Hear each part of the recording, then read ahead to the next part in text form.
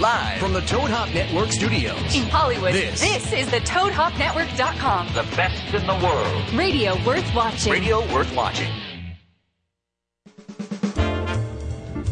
Live from the Toad Hop Network.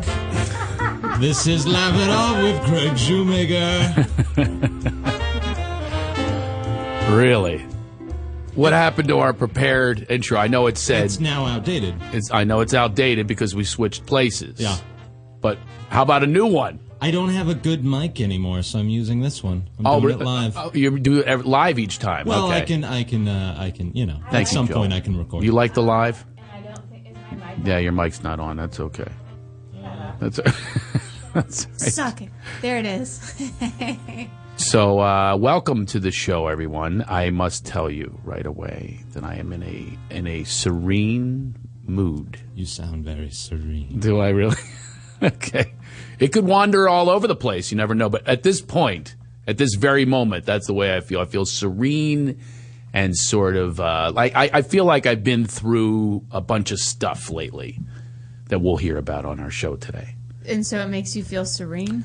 Because of getting to the other side of that stuff, of which I believe our show, what I was just thinking about when I was meditating is we should have a purpose of the show, right? We should have a purpose. It's beyond just making people laugh. You know, I've been Mirth Monkey for a very long time, right? That's what people expect. And people get upset if I wander from Mirth Monkey. If I speak my mind about something that sort of gets them at their core, maybe politically or religiously or some belief system that I challenge. Mm-hmm. I'm of the belief if you have so much faith, and have faith that I'm an asshole and I'll go away. You know what I mean? That's my belief. So if you have so much faith, then why are you so upset with what I'm saying? I'm just trying to instigate new thought and perhaps new actions from that thought. You know, get you out of your stuckness. We have a purpose on our show. That's what I'd like that to be, is the purpose of my life. Is just, it's more than just making people laugh. Yeah. It's getting people out of their stuckness. Yeah, getting people out of their stuckness, which could be from Laughter. Yeah. That could be an option. But you have other options, too. It's not only about laughter. We've done plenty of that. Well, tears. Sometimes you laugh till you cry. Lots of tears. I had You someone the laugh. other day that at my comedy shows said that their teeth hurt. So that was how they responded to the laughter. Dental work. They thought you were a real doctor. So I might have Dental. initiated a visit to the dentist. Yeah. You might have some situation with your molars you might want to tend to, which I have no expertise with the dentist. Okay. So you never know where it's going to go. And I just said to myself before the show, you know, we have a prep. We have a prep that we do. Here's a general way that we'd like to take this. And I just said to myself, the general feeling, the energy that we need to put forth on our show is that we can be available to tell the truth to people. And if it connects with them, fantastic. And if it doesn't, you know, that's okay too. Right? But I've been dealing with this whole idea of I'm really tired of being the Mirth Monkey. I'm tired of being, you know, the performance-oriented guy. It's like, you know, first of all, men go through that anyway. In your teen years, it's like, oh my God, I got to last more than 1.3 minutes. So, you know, it's that performance. And I remember what I went through when I was a teenager with the whole performance anxiety. It was terrible, the things that I had to go through. I mean, I literally would have to paint things on my eyelids that would make me unexcited because I was too afraid of being excited, and that I would let go, release. Yeah. Not a release, you know, that's any good whatsoever. First of all, it's not doing any good for me because the entire release I'm going, I can't believe I'm doing it this early. Oh, boy. And now she hates me. Yeah. See, now that's the performance anxiety. She doesn't like me. She's not going to come back to me anymore. She's not going to give me another chance. Same way with comedy. I have to do it all. I got to do it all. I have to make sure this is the greatest performance ever. Oh, it's over. It's over. Luckily, I do last an hour and 40 minutes. I was going to say, is that why you do a really long set? That's some pretty good stamina right there. It's a Not a lot of dudes can You're say that. overcompensating. There you go. I never thought of it that way. I didn't Is that know your sports car? either. Is that your long set? Is like your red Ferrari? Have you seen how long my set is? Right. It makes up for all the times that you blew your wad too soon. That's why Shoemaker does the long set. You guys, we just figured this out. And I will give you one more to rip on me for. That's where the Love Master came from. Oh, yeah. He's all long. Oh, yeah. He's all long. He's all about that. And, so anyway, I'm sort of like hitting a bottom on it. I'm going to trade into Ferrari. Yeah. So you're the court jester looking to... The court jester looking for approval. You know what I mean? Become what, though? It ain't going to happen. It ain't going to happen. This I know. You already have the approval. Everybody thinks you're funny. But now you want to transition into something else, right? Well, and within the structure of still being funny. And now what I have to understand is I'm organically funny. Okay? Did that sound like a brag?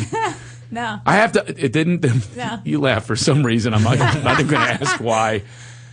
So that's the trust and faith part of it. Okay? So if I've developed this sort of sense of self, sense of humor, then I have to understand that whatever I say is going to be okay. It's going to be judged, and that's the other thing is, I'll watch an audience. This is the old me a week ago.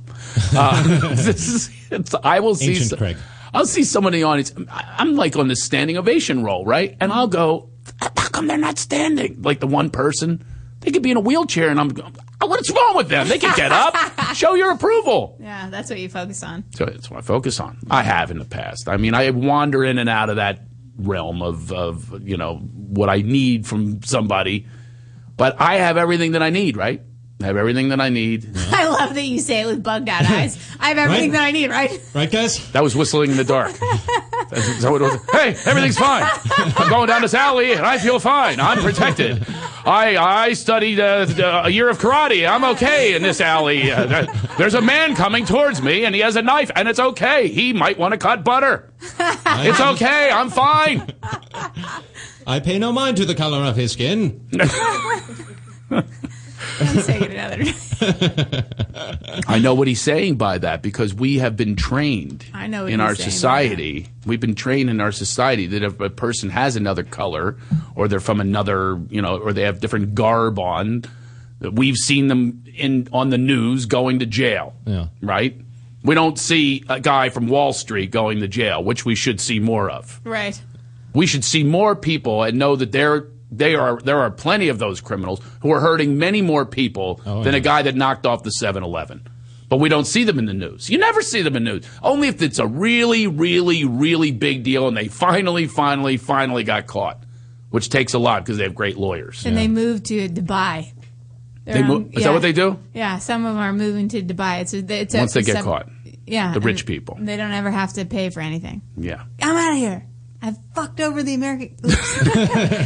You're allowed to cuss on here. And I know we try to keep it clean. But I also like to try to talk about politics like I know what the hell I'm talking about. But I think most of us don't really. We hear sound clips and we're like, I'm informed. 2.5 seconds of information. And I love the way that people repost those clips. They repost those clips and saying, here's your information. Well, how do you know that information is vetted? How do you know that the person that gathered the information isn't paid off? Don't they have an agenda? Can you look through that? I always look at everything in a general scope of, how it resonates with me and, where I come from, which is one of the things I wanted to talk about today is where I come from is I grew up in, I don't want to say it was like poverty, but it was definitely not even middle class. Is it my mom, no child support. Were you guys on welfare? No, she wouldn't do that. My mom wouldn't do welfare. She wouldn't get the but food she was stamps? and she was real hardworking. She worked till late, and she got home when she could for the kids and everything. Even had to pay a sitter too. Wow. So I don't even know how and she was a secretary and then a legal assistant and then a paralegal. So that's what I grew up with. And then we used to have to move all the time. And here's an apartment. Now we're staying with Uncle Jimmy. And there was a lot of that kind of a feeling of non-stability that really it carries with me throughout my life. So there's not a moment that I don't think about people like that. Mm-hmm. So there's an immediate compassion of this is where I come from. This is what I know. I know the feelings, and they're very, very present in me to this day of what it's like to wonder where, if you're going to eat well. You know what I mean? We had this stuff called chip beef on toast. They used to call it shit on a shingle. And it was pure sodium. I don't even know what kind of meat it was. And they just chop it up and they put it with cream, and it's in a can, and you dump it on top of white bread toast. And that's what we ate a lot. You just shrugged like you kind of would like that. Well, I was thinking like, that might Yeah, be kinda it's good. creamy. Kind of like the creamy thing. More like an aperitif, though, not as a meal. You might as well swallow the ocean. That's how much sodium was in this stuff. And so I got sort of addicted to sodium and sugars sodium. when I was a kid. I loved, sodium and sugar. I got addicted to that. But those are poor people food. Yep. That's poor people food. Cheap. Now, here's the other compassion element. When you're looking at people and saying, they're taken from the government and all that kind of stuff, you have no idea till you walked in their shoes what that is like. Because just take the food nutrition to begin with. If you don't have the money for nutrition, you can't have a better brain. Right. You can't, your brain, it's as simple as that. They say sugar's bad for you and all that. Well, some people don't even have an option. They don't even know what the option is. Or they'll go to the store and the store doesn't even supply it. They'd have to drive out somewhere and, use a car and gasoline. Yeah, the and, same amount of money for a head of broccoli you can get your whole family fed from Carl's Jr. Right.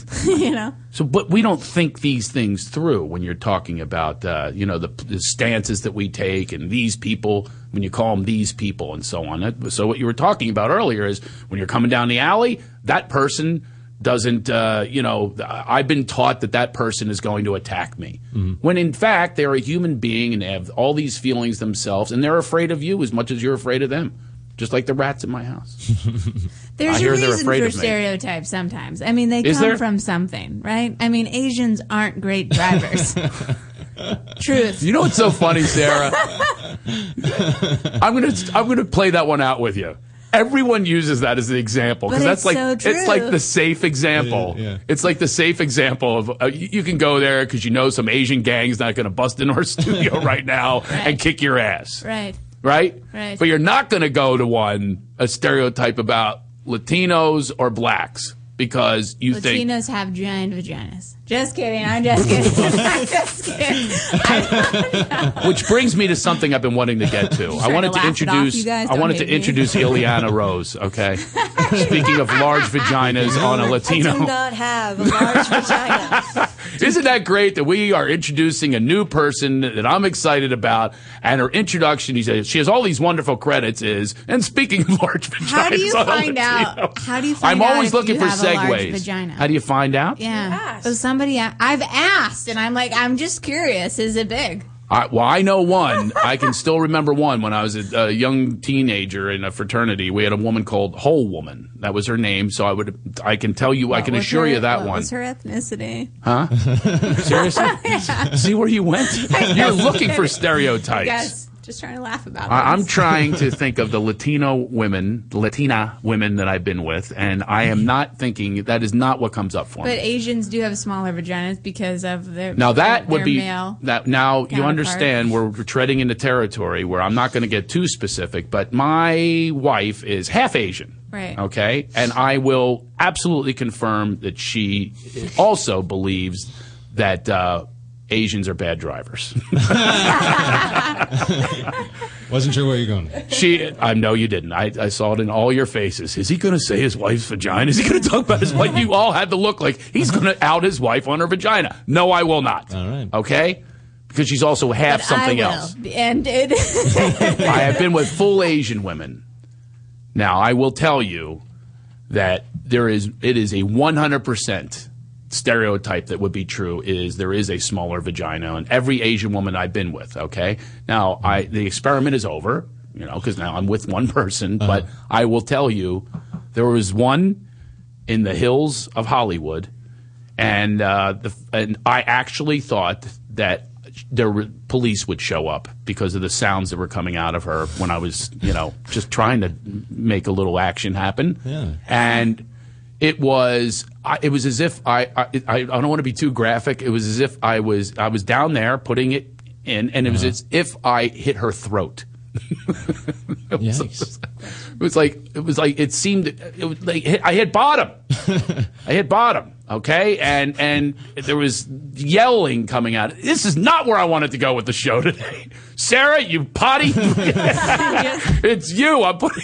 Derail. Come I'm just back. curious. We derailed. And that's why Ileana's here. Not because of her vagina size. She's here because she is now going to produce our show. Yay. Should we do an official? Yeah, let's do an official welcome in. Now, let's just get to that. All right, we talked about some stuff. We went all over the place, which is the first thing that Ileana wanted to do is actually maintain this crew and have some sort of a vision that we carry out. And we did not.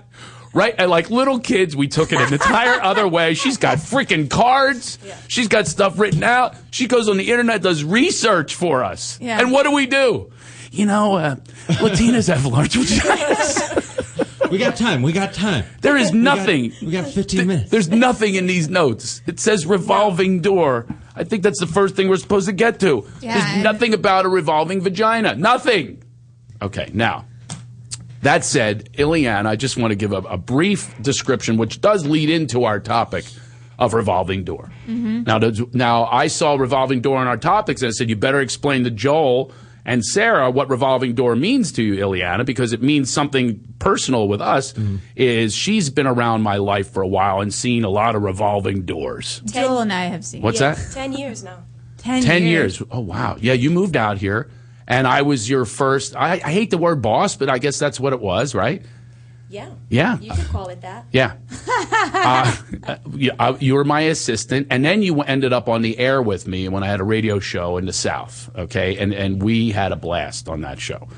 And so I also did the music. She's one of the unbelievable musicians out there, like incredible musician and talent. I'm not, trying to go down a resume. I'm just saying this is what I know of Ileana. Did the music for Totally Baked, the movie, first person I go to. She arranges all the music, does all the music in between. What do you call that? Music? You're a composer. I'm a composer. Yeah, and also comes from band camp. That's right. I was in marching band. She was in marching band, and a marching band I learned is a lot more than we think it is. So Ileana comes from that. From our parents are from Cuba. What instrument? Clarinet. Wow. Well, she plays many things. Yeah, she played piano on the show. So Ileana's been a part of this revolving door in my life. Now here's where the part where Ileana. Now I am relating this to what we were talking about earlier. The compassionate guy that comes from the worker. I worked a lot of jobs for people. Okay. Now this is where I'm having a tough time in my life. Period. Is I don't like being a boss.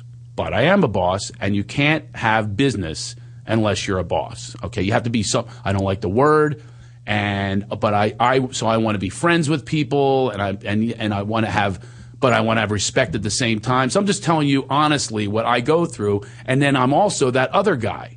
I'm the guy who's working and thinking this guy's analyzing my bosses. I'm just, like ripping on them behind their backs, whoever they were. They were hiring me, but I wasn't in there going, geez, I'm so grateful. I am so grateful for this opportunity. Yeah. And yet that's what I want people to have with me. Yeah. Now that I'm in a position that I'm actually hiring people, I want them to go, hey, Craig Shoemaker, he's so good to me. Yeah. And I also want to be his friend. I'm going to chat with him. See, so I want these things, and it's really hard for me. I'm stuck in that place of, you have command respect, you come in there, and then you have that whole benevolent father thing going on because you become that as well. And that's what I think is going on with society as well, is we have this, we're kowtowing to the needs of the wealthy and the rich and these white men, of which I am that too. So let's go to that. And then people think, he's got money and all that stuff. So I think on both ways, on both sides of it. And that's what's difficult for me. So I also sense resentments on people.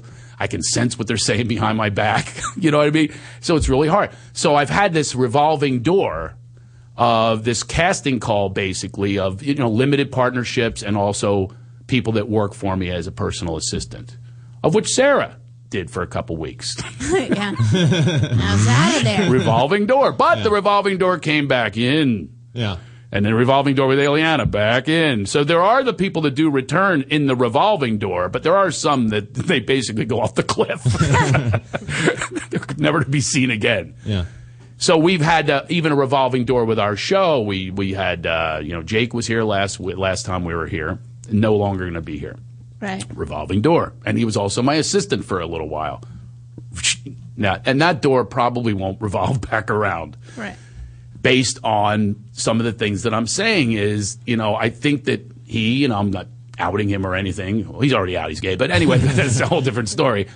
But I think that there's this boss thing that people do, that they empower you, with certain things and certain ideas and certain stereotypes, like you were talking about earlier. It's a stereotype of a boss or somebody that makes money or somebody that's successful. You think that they're these things. Like if somebody saw my check, I have large checks sometimes, right? And now somebody who's struggling, if I saw that, I used to work for a lawyer. I used to work at a law firm, and I would see the money that they make because I was a clerk, and I saw the money. It was unbelievable. I'm going, they can afford that. As a matter of fact, they can afford to pay my rent for a month. Right. You know what I mean? Like I felt like, look, you got plenty of extra cash, as if I'm the one who's supposed to get that extra cash. This is the thinking that I would do, is like, I work hard for you, but it's hourly and that's it, and I don't make one more dime. You should throw me some more bucks because I actually do extra things for you, so throw me some extra money. This is the thought process I had, and put me on your softball team, which they did. Nice. Which was weird, by the way, because now that I think of it, now that I think back in that compassionate sense, I'm going, you know what? I was on their team, but I was never part of their team. They wanted me on because I was a stud hitter. Bringing the clerk. I was like, 19 or whatever. I'm just jacking the ball, and these old lawyers. I was playing in a lawyer league. Yeah. And they're obnoxious. See, now my resentments are still coming out. I'm now back to that guy. You know what I mean? And yet there would be a few that would be friendly with me. And I still remember them, by the way. You know who one of them was? He became famous. Scooter Libby. Does that name mean anything to anybody? Sounds familiar. Scooter Libby, he was on the softball team. Nicest guy in the world. And then he became Dick Cheney's guy. Wasn't he indicted for something? He was indicted. Yeah, he's the one that took the fall for all that went down with the Valerie Plame thing, when they outed the CIA operatives and all that kind of stuff. He took the fall for that, and I'm going, wait, that's Scooter. He's our second baseman. You know what I mean? It was so weird to see this, and to me, he was Scooter. He was a really nice guy. A lot of these guys would employ me after hours. I would do handyman stuff. Oh, sure. What do you think? I was you think I was giving them head or something? No, like I was one of those interns? Come on, you guys heard that too, right? They'd What? employ me after hours. No? All right. Only you went there, Sarah. I got a Can't defend you on that one. problem. Gotta get this mind fixed. I just want to have a check on that mind. What in the world did you think I meant by that? Did I you, don't know. like I'm a hooker? Seriously? Did you think I was a male prostitute? I legitimately think that, but that's where my mind goes. It's in It the really gutter. went there? Yeah. You thought I went through a phase of my life where I said, I resent these guys, but I'll give them a little don't head know. for some extra money? Craig, maybe Seriously? wishful thinking. So, yeah, I would do, handyman stuff for a lot of lawyers. And I know what it's like to be that. And I probably had maybe 200 jobs in my life, like jobs. Yeah.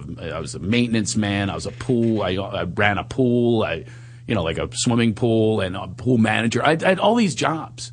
And I learned a lot from them. But in each case, I always wondered about the boss. And, there's that close thing. And some of the bosses wanted to hang with me. I'm funny, they wanted to hang with a young funny guy. So that's the position I'm in, and now I've got this revolving door thing. It's like, how close do you get to someone? I had one assistant. She ended up crying, and she'd only been working there a few weeks. And she's crying, and she says to me, "You never ask me about me." I'm going, wait a minute, that's not the job description. I didn't hire you to go, wait a minute, we're going to have a day where I ask you about you. So, what's your, how are you feeling today about I had that situation. All So the she's girls gone. out there like, yeah, what's the problem? Why can't you do that? Well, you were my assistant for a few weeks. Did you want me to ask you about you? We've actually had those times. We did have those talks that were deeper than the boss. You know that. Yeah, they were much no. deeper than boss and I'm not interested really with bosses of having that kind of personal relationship because I think lines can get crossed too much and I don't think it's easy to maintain boundaries. So even with the kids that I was nannying for when I was there, like full time raising their children, I'd still keep boundaries. Yeah. Now we're friends. That's over. Now I can go hang out. We can drink wine together. Now But before, that it's over. But you it's can. over. Now we're great friends. But if I was employed by them, boundaries are really important. Yeah. Wow. Interesting. That's an interesting perspective. I'm not sure still where I stand with it, because I'm just going to be honest with you. It's a very I don't want to say lonely, but it is a little lonely, because unless you have a partner, a true partner, it gets a little lonely, because you become that, again, benevolent father. And I resent benevolent fathers. I think what's wrong with our society is we think that there's big daddies in charge. Well, do you think and you I don't want that that position. Certain type of people? Of course I do. Like, is there a thing everything for you in the type of people that you're attracting, or is there something that you're doing that is not really their problem? It's what you're doing. Well, let me tell you this on another sense to bring Ileana back into this. Hi. So there's a decision. There's a decision that I need to make on certain projects that I'm working on, things I want to manifest in my life. I don't just want to be a comedian. I'm almost burnt out at this point. I've been at it for a long time, longer than anyone I know the same career. I mean, and my mom used to say, you better have something to fall back on. I fell back on this for 30-some years already. So I've been doing it since I was a teenager. I'm exhausted from doing, and the performance anxiety and what goes into it, and then the press. And I drove all night last night after the show. I got in at 3:00 in the morning, get up and do this.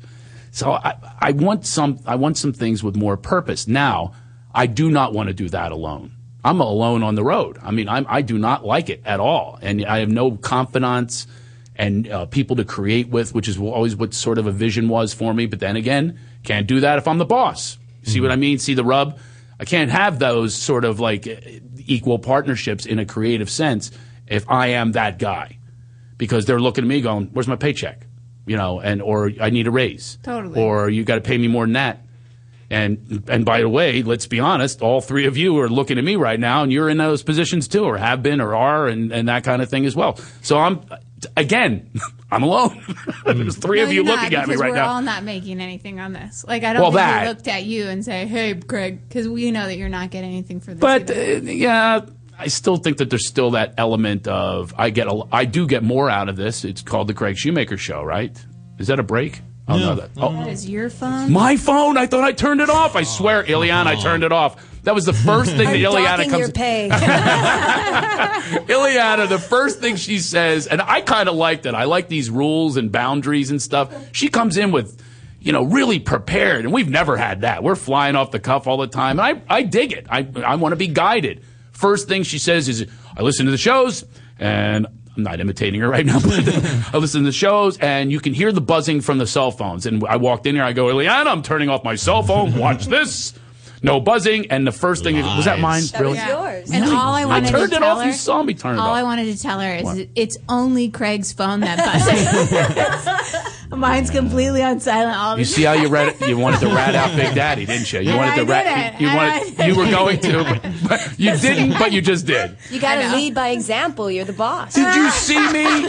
Did you see me turn it off? I can't lead it by example. I'm a tech tard, so apparently I didn't turn it off when I thought I did. I turned it. Anyway, I really tried. I tried, but I failed. I know. But here's what I'd like to do. Here's what I want to manifest, and this goes for you guys as well, is I am really looking for partnerships. They're partnerships. They're relationships. And that's where in any relationship, what's important in the relationship is that you have communication. And in any relationship, whether it's a paramour or whether it's your significant other, whatever it is, it's that bond that I'm looking for in every relationship. Whether it's a good friend across the street, my neighbors, I'm great friends with them. My other neighbor, I golf with them. It's like those things. But it's based on equality. It isn't based on the big daddy and the pay and he's in charge and all that kind of stuff. And that's what I would love to do. Hey, listen, we'll put it out to the callers. Do you have those situations where you have been in a boss relationship of having a boss? You've been a boss. You've been both. And how have you maintained that? I mean, where are your boundaries?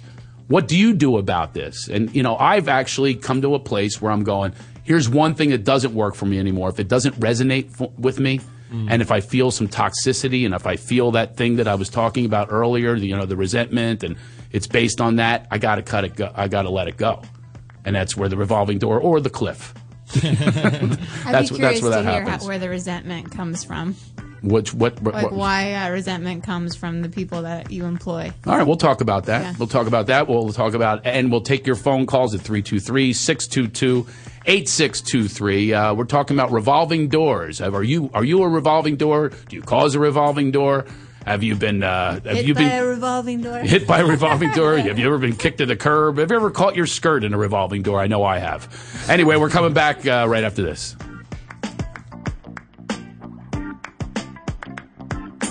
You're listening to the Toad Hop Network, radio worth watching. A great website if you are in the market for gift giving, redenvelope.com. They have over 300 unique and inspired new products along with their classic favorites that are going to make gift giving very, very easy. All you have to do is go to redenvelope.com, enter Heidi and Frank at the checkout, and save 20%. That's Red.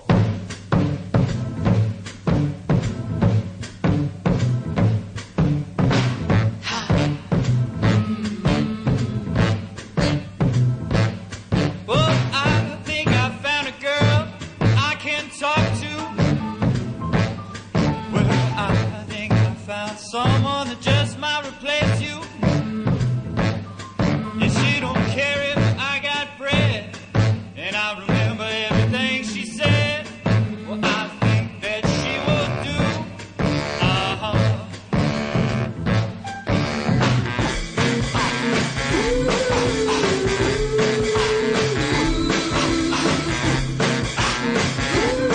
Don't you forget it.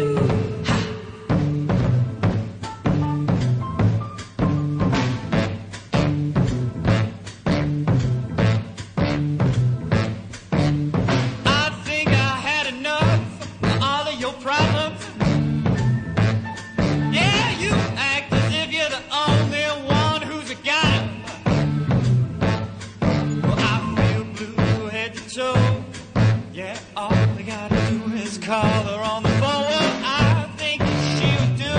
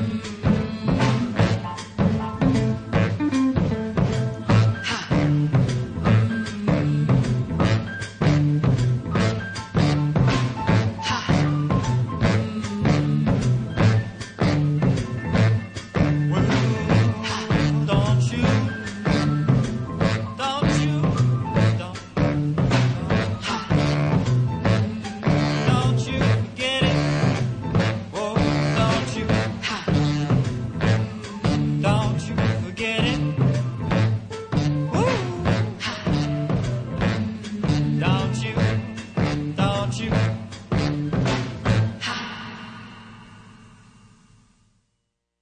You're listening to the Toad Hop Network, radio worth watching. It's worth watching today, radio worth watching, because I'm wearing epaulettes. I like epaulettes. I'm a fan of the Do you epaulettes. really? Yeah. I think I look idiotic. I've got a couple shirts with epaulettes. Do you really? I don't. Is that what those are called? Yeah, the little thing on the shoulder. Epaulettes. And this, I got this shirt. I'll admit it for $7. That's what happens when you become a boss. Okay, you got to save money. Shirts get cheap. And everything gets cheap. I don't spend any money on myself anymore. You should. This entire anymore. Huh? Did you ever?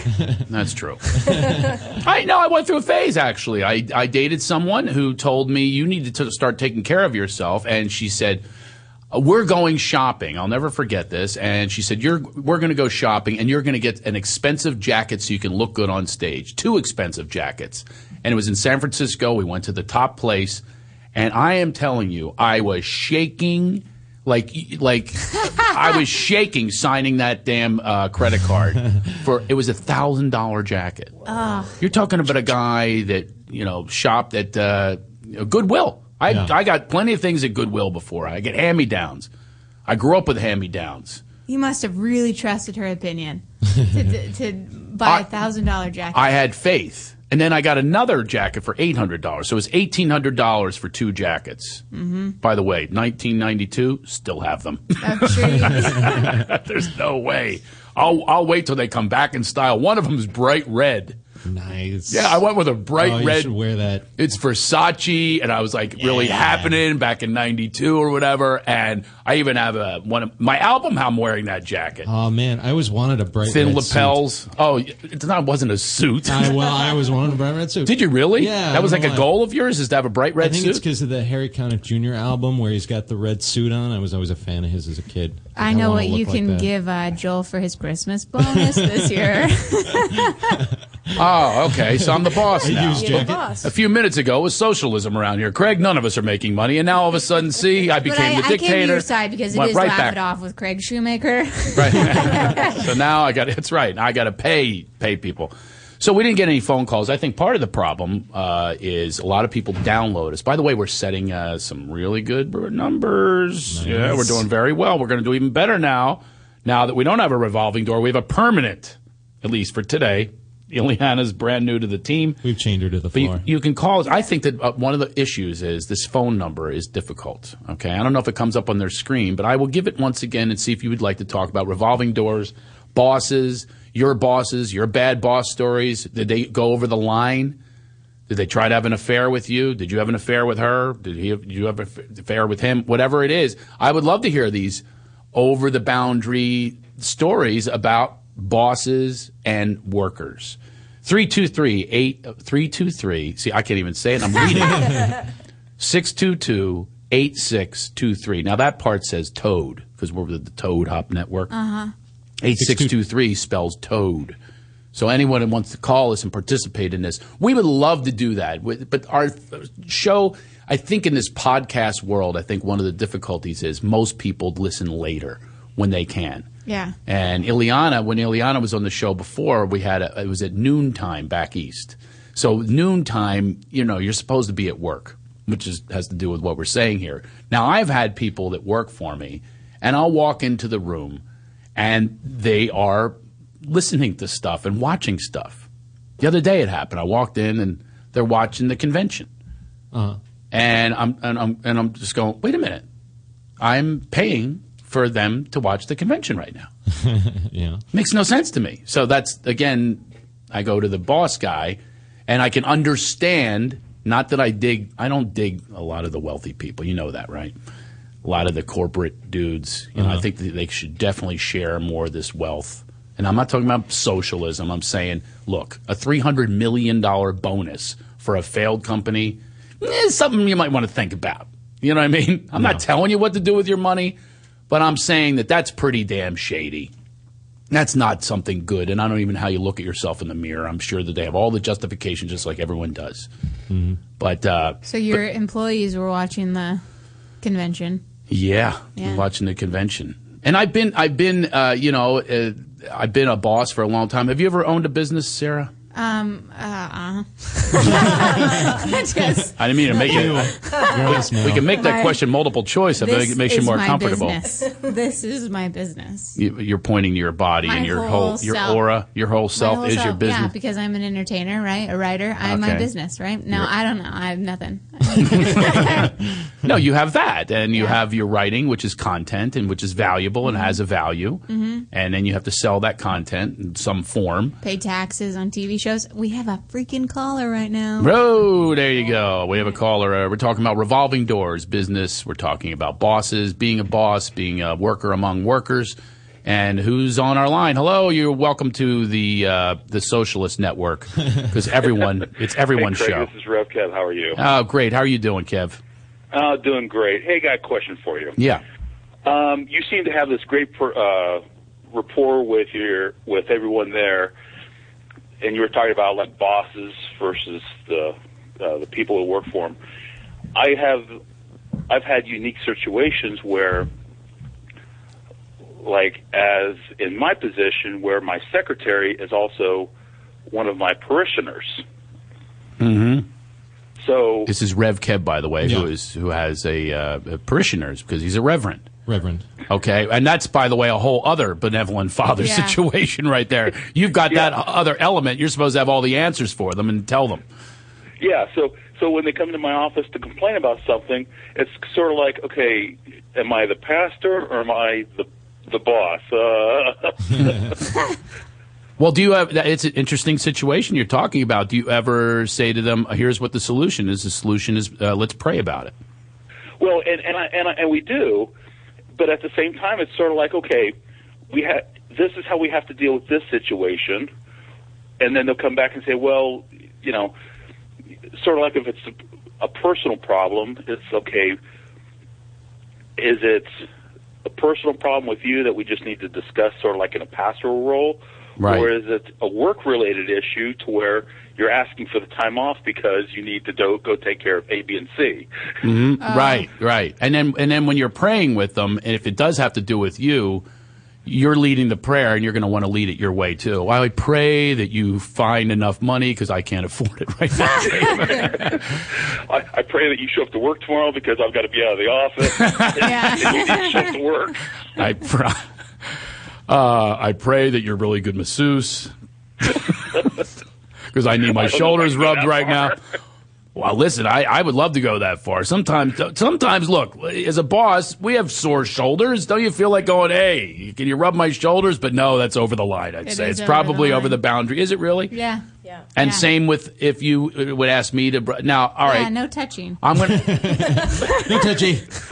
That's the boundary. No touchy. What happens at Toad Hop stays at Toad Hop.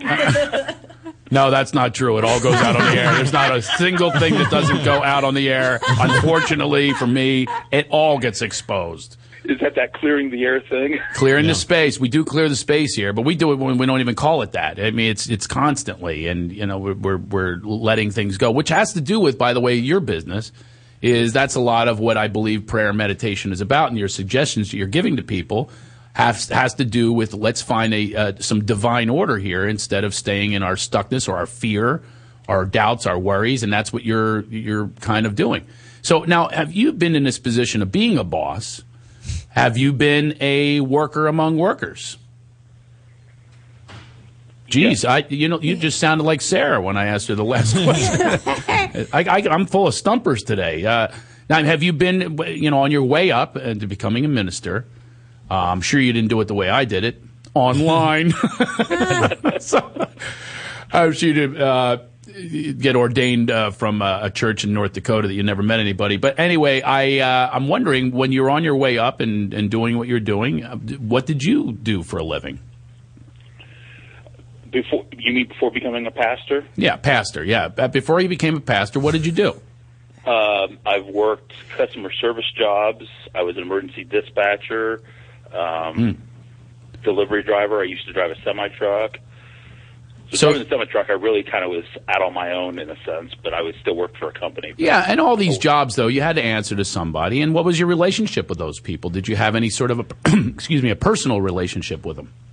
Well, yes, and especially like in when I was an emergency dispatcher, you had to really have a good rapport with everyone you were working with, because you'd have those moments where emergency calls were just coming in back. Well, that's a different situation. You're not going to listen to somebody's feelings when you're talking about an emergency.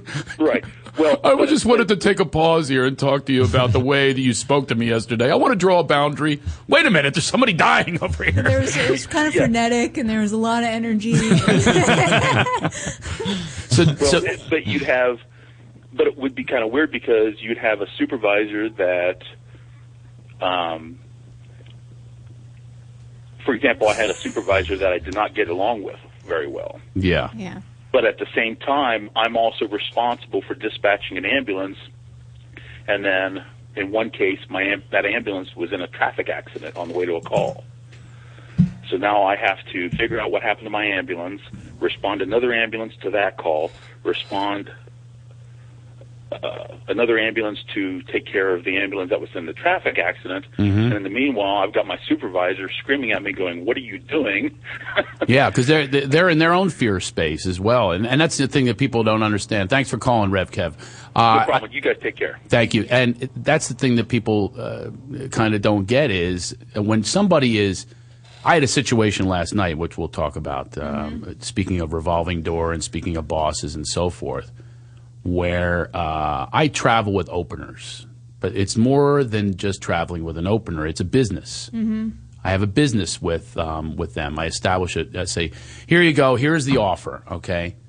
And this is the offer I've made to, I think it's been going on 15 years right now. I'm still present. I'm just checking out the screen to see if we have more callers calling in because something's moving over there. And something's moving? Oh, you're still present? You're still here? All right. Well, anyway, F the callers. Seems like people are like checked in or something. We'll have to figure. All right, we'll figure it out. Okay, let's move into the presence. So the openers. So the openers, as which you've been at as well. Yeah, you've for been about 6 months. Yeah, everything here applies today. I will give you the other perspective. Oh, great. Okay, so my deal is, I'll say to someone, I'll say, okay, here you go. Here is your career is at this point. This is what my idea would be. Okay, this is what my thinking is. Your career is at this point where you can work, get in line at a place and do 5 minutes and get a couple dollars if some bringer shows. Yeah, maybe you might get a couple dollars. I'll now take that career and microwave it, put it into a microwave, and now you're working A rooms in front of full houses. You're upping your status. You're gaining more respect. You're getting stage time in front of professional audiences. Mm-hmm. So this is the way I'm looking at it. It's just going to take everything. I'll help mentor you. I'll write some jokes for you. So here are all the things that are inclusive within this framework as I see it. So here's what I basically, in a deal, I'm giving you, whoever that person is who opens for me.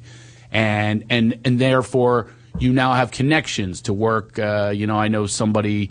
One of the people that opened for me, opens for, Bill Maher, that doesn't happen if you're in line at the Ha-Ha room.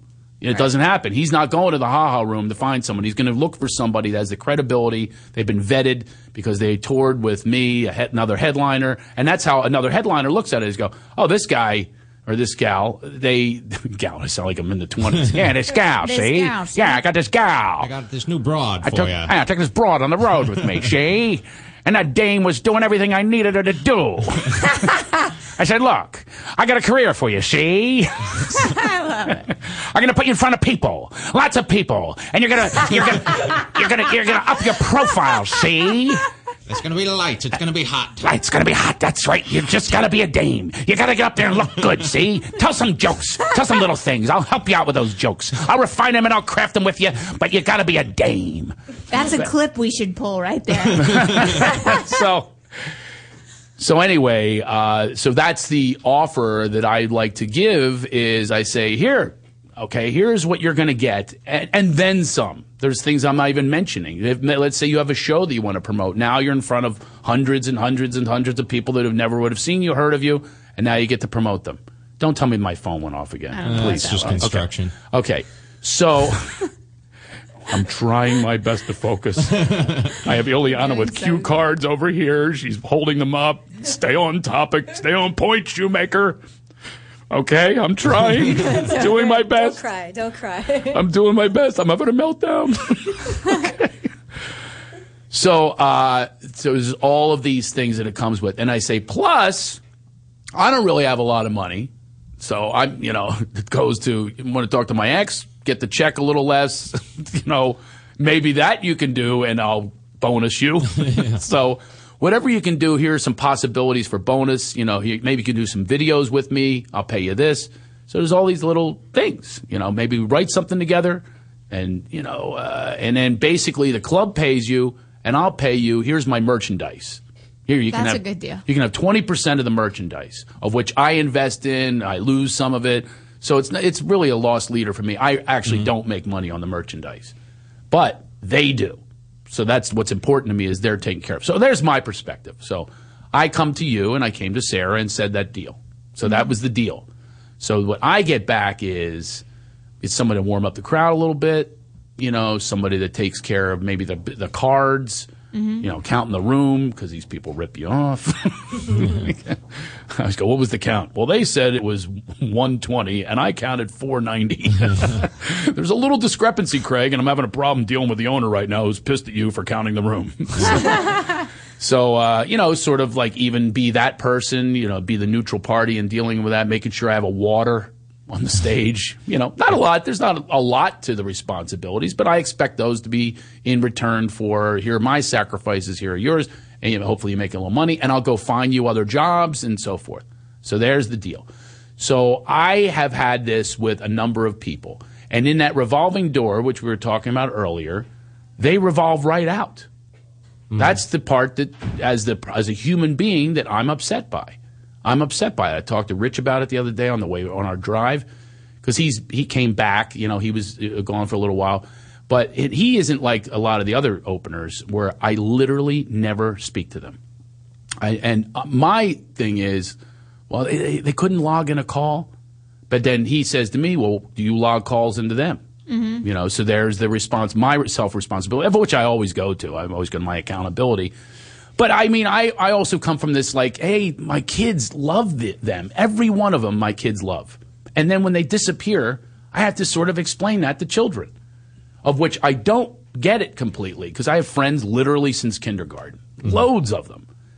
So that's where I'm coming from, is I really establish relationships and love to grow with people and have the great communication. And you could go a whole year without talking to a really close friend. That's no problem either.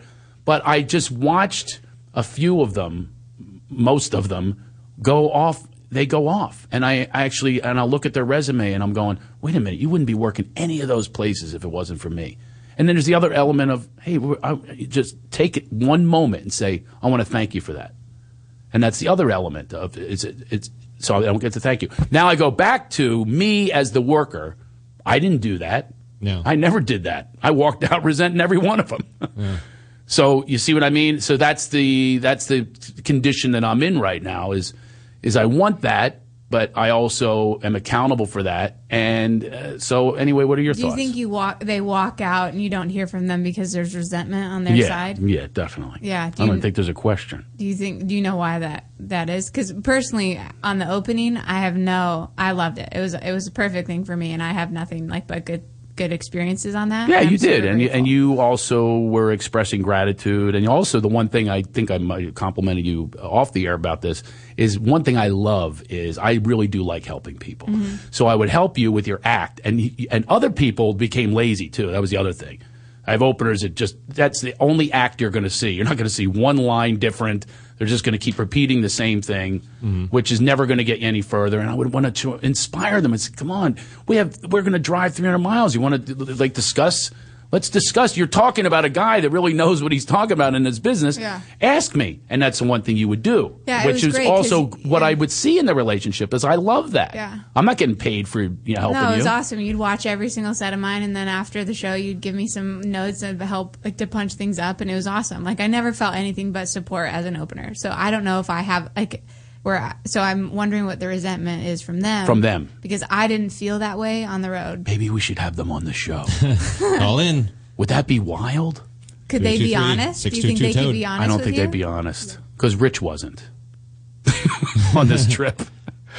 That's a whole other thing we'll get into. Yeah, well, I'm just curious, where does that come from? Or what's that relationship? What's the dynamic? Again, I do believe it has to do with daddy kids. It's like kids for me. I'm honest to God. Sometimes it turns into a kid thing. I don't want it to be that way. I don't know. You don't think so? Nope. You don't think that's any element whatsoever? I think I. Now, are you thinking of as them right now, or are you thinking as you right now? I'm probably both. Because I don't know if I felt, or maybe it is a power issue, maybe a power, a control thing. I think that you have different relationships with men than you do women. I think that they're a little bit different how you talk to the guys versus the girls. Wow. Okay. And how do you think that manifests itself? What does that look like? I'm having a conversation. Let's say Rich opens for me, and I have conversations all the way up with him. I think you're a little bit more sensitive to women too. I think you talk to guys like they're guys. They can handle they can handle the toughness, and the without the. You're a little softer with me. I noticed you're softer when you talk to me. And you think I'm a hard ass with you dudes? You don't. Because now Joel, I've never had. I don't think you could say that, right? Yeah, I think there's zero hard ass with you and me. No, we're not that close. We're not that opportunity, but yeah. Yeah, we're not that close or anything. But I mean, I don't. I'm hearing you, and I see that. But that and now Ileana worked for me. Did he ever explode for at you? Explode? Did you ever get because you can get Philly, right? You've never gotten Philly on That's me. so funny you should say that. I call it going Philly. Yes, Right. I went Philly this week. Right. I went Philly this week twice on both revolving doors. Did he ever go Philly on you? No, not at all. He went, Panamanian and maybe Canadian. Tasmanian. what the hell is Panamanian? You brought your machete to work. I put on a one big day. hat and big hat for the sun, and I took out a machete. I had one thing with you, Ileana, I remember, but I definitely did not respond in a Philly thing. I felt betrayed this one time when I pulled into the studio and you had arranged for other guys to use the studio. I remember that, the comics, and I walked in. You don't remember this? I have selective memory. Well, yeah. It helps me get through the day. Or you were drunk. That'd Possibly. be one of the two things. And I remember that was our little thing, but I definitely handled it in much more of a sensitive way. So should we get to what happened over, which will lead into our next topic, Ileana? Look at this. I like it. We got road trips, but we also have Lie to Me. That's right. This actually, this can be. Sweet little lies. Okay, you guys keep singing, and I'll bring this up. That's all anyone knows of that song. Oh, no. Which do you want to go to next? Do you want to go to Lie to Me? I think it would be so. out of order, but I'm going to do it. Let's all right, go. I'm going to go wacko now on you. I'm taking this somewhere else. Oh, my God. No, I'm still sticking with the puberty. I don't want you to be mad at me. Okay, I said that in a very sensitive way. I'll never go Philly on women, I guess. But I did snap twice in the last week, okay, with a Philly thing. Now, I'll tell you what happened. So I've got this other guy that was working for me, and so ironically, Rich was with me on the speakerphone when I dealt with him. I dealt with this other situation, and I was lied to. I mean, a lot of times. And it really bothers me. And here's the other thing is I'm extremely intuitive. So it's like children is like, with children, I already know. So just tell me the truth. That's what I want to say to everybody. Just tell me the truth because I know it already anyway. And that will develop trust. Do you know the truth or do you know your side of the truth? No, I know the truth. The truth? Honest to God, I do. Okay. I know when people are lying. That's for sure. Yeah. I'm really good at it. And this person that I had this thing with knows that too. Yeah. So, and no one ever wants to get caught. So now they're either going to have two things that will happen. They'll either completely come clean and then you get some growth from that. Yeah. And this goes for anyone listening. Trust me on this one. My son came up to me and told me, unsolicited, some heavy-duty thing and admitted it. And this is a thing that you would go to Daddy normally and Daddy would kick your ass back in the day, right? Do you know what I did with him? I hugged him and I said, thank you. And I developed trust with him in that moment. And he developed trust with me. Now he knows he can come to me and he's not going to be punished and have consequences for being honest. Yeah. That's great. So you can't go into things with I don't want to disappoint because then it turns into a whole thing. Then you start weaving webs and webs and webs of lies. And then it becomes increased. And so does my angst and so does my anxiety because I know that they're doing it anyway.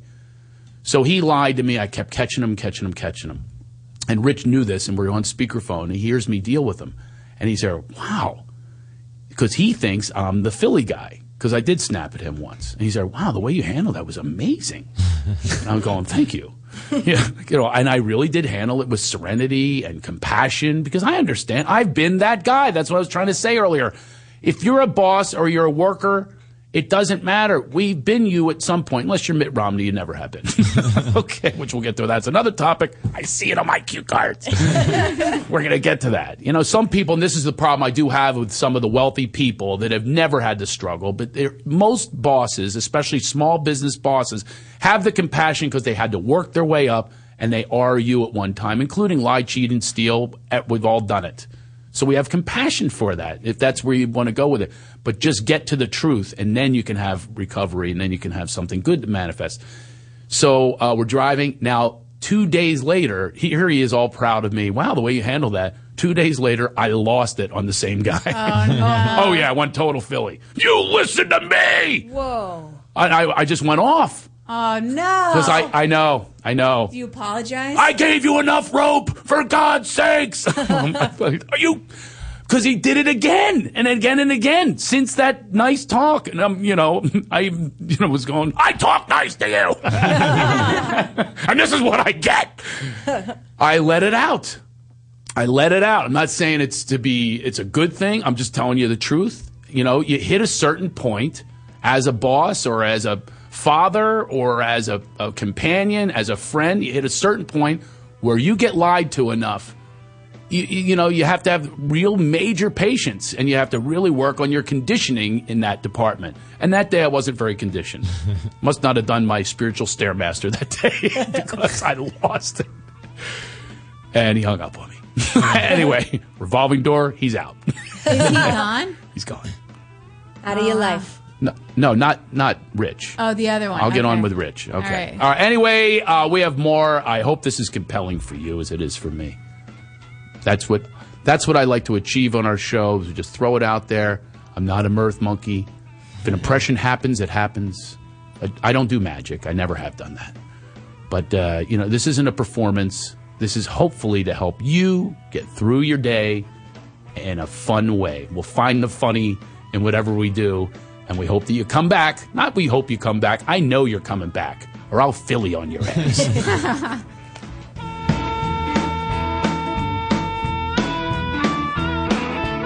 You're listening to the Toad Hop Network, radio worth watching. Stamps.com is a quick and easy way to get postage. Never go to the post office again. Go to Stamps.com, but before you do anything else, you click on the radio microphone at the top of the homepage and type in HF to get a very, very special offer for our listeners. That's Stamps.com.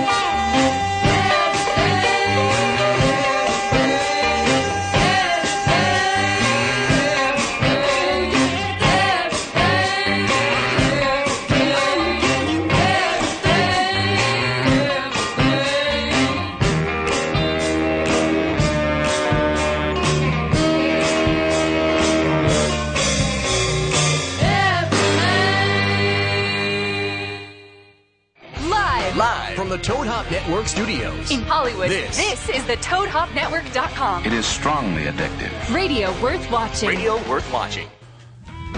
Sarah, I've always been meaning to tell you this. There's a compliment that you gave me a long time ago that I like, but there's another side of me that doesn't like it. Because of... How did you know that? Because we've talked about this before. Yeah, the word transparent I didn't hear that. Means like cellophane man, like you can see through. which I don't know if that was. I know you meant it as a compliment, and I actually like that about me. It's basically honesty and candor, right? Right. But then you have transparency added to that, and that's what we're talking about today. Welcome back. We are. I'm talking about. I had a couple of things that have happened recently where I was lied to. Already knew it, and what happened from that was uncomfortable. And yet, I'm going to tell you a story of a healing that took place. And that's what I'd like to do in my life, and hence put it out in the air. And some people pick up on it. Some people go, what a dick. And I was a dick. I snapped on the one guy. He was working for me. And, one day, I'll give you an example. And tell me how you would feel. Okay, I'm going to ask you guys empathically how you would feel about this. Okay. So he's working for me. It's a Monday. And it was when Toad Hop moved over to this studio. Yeah. I say to him, oh, my God, I'm on the road. And I said, and we're going to throw a best of in there. And we're like, where are we throwing it from? Where are we going to put this thing? And I go, quick, call Joel and go meet Joel over at Toad Hop. Can you get there in 15 minutes? He goes, I'm not sure if I can get there in 15 minutes, okay? So he goes, but I'll call Joel. So now I'm in Pennsylvania, and I'm trying to, put out fires. So he then contacted Joel, and Joel was in here and, took care of some things. But not him, but because you'll find out why. I then find out from my friend who he told he was in Las Vegas. So he couldn't have been here in 15 minutes. On a super jet, you couldn't be here in 15 minutes. Wow. So there is what he would probably justify as say, well, I didn't lie, but that's the lie of omission, which is also very big. And when I say, can you get there in 15 minutes, your response needs to be, not only am I in Vegas, I'm charging you to be in Vegas. Because he's hourly and it's a Monday. So that was the So there's another pile on of a lie. Now, that was the one where I was handling it okay. And like I said, I then eventually snapped. And now we've severed ties. Okay, so just to play devil's advocate. Great. I love devil's advocate. Please give it to me. Could he be doing his job from Vegas? Not when you're in a car. You can't do this job in a car. Okay, and yet I got charged for the car. The car ride. You can't. You simply can't. You can make a couple phone calls, but not 5 hours worth. Right. And you have no internet. Right. Basically, come on. And besides, I had nothing to say as a boss of. There was no communication. Like, I'm going there. What do you think? As a boss, you have to understand. You've got to involve. If you have an agenda, you have to be somewhere. I'm just telling you this flat out. You tell them full on communication. I need to take this day off, a personal day, whatever it is. You can get specific, non-specific, whatever it is. I'm going to do this. Is that okay with you? Would it be okay? And I took care of my business and I took care of this. So you're taken care of. Because all you want to do is have somebody have your back as a boss. Mm-hmm. Was he working for you? And he could have said Monday? to me, what number do you want me to bet on in Vegas? You make a little money. Right. Was he working for you Mondays specifically? Of course. I know that. Was it 5 days a week? Yeah, absolutely. 5 days a week, Monday. But I had no idea he was in Vegas. And so who told me was my opening act. Told me, Rich, who's back being my opening act. So he's the one that told me, and I'm going, he was where? He was in Vegas? So anyway, again, this is not about outing someone. This is about finding my accountability, my responsibility. So severed ties, but hopefully still have a great relationship where we can communicate with one another and grow. Look, it doesn't take. That's what I'm trying to say. The boss can grow too. It's not like you and I'm going to dictate how you grow. I'm growing in that relationship. I'm growing in how you can communicate better. I'm growing in. How can I, find out how Vegas worked for me? Whatever it is. So we all go through these little things. So now Rich, on the way up to, we did Sacramento this weekend. And funny enough, it was like our 2-year anniversary, and it's the first place we worked together. Aww. Of which we have been through amazing levels. Like, it started off the worst. He was on stage, and he knows this. And I went, who in the hell recommended this guy? Because I had never met him before. Yeah. He was literally, sweat was flying off of him. I've never seen sweat like that. It flew into the audience, into people's drinks. Some people said, I didn't order salt in my margarita. It was that bad. And he was panicked, and it was just awful. And I tried to have a talk with him, and he looked at me like, like that dog looks at you with that, that look. Like, he had no idea what I was saying because I was trying to get a little, deeper with it. So that was that. And then we talk about this.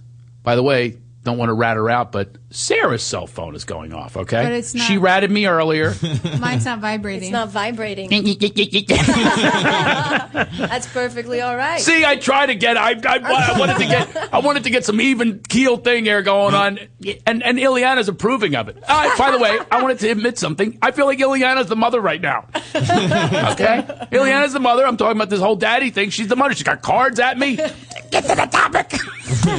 She's telling me about my cell phone, and then now she's already taken your side. I baked you cookies. Yeah, that's true. That's true. I wasn't going on the good side of things. I was giving my resentment list. Okay?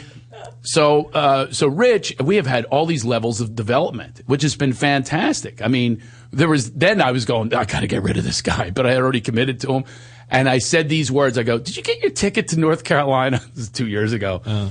And if he said no, we would have probably never spoken again. Or if he said no, yeah, but he ended up, oh, geez, he's going. And then we had this long ride, and we ended up, went up a whole other level. He quit smoking. He became this other guy. He became lighter. And I'm even on stage, every single thing in his life. But now we still were chugga.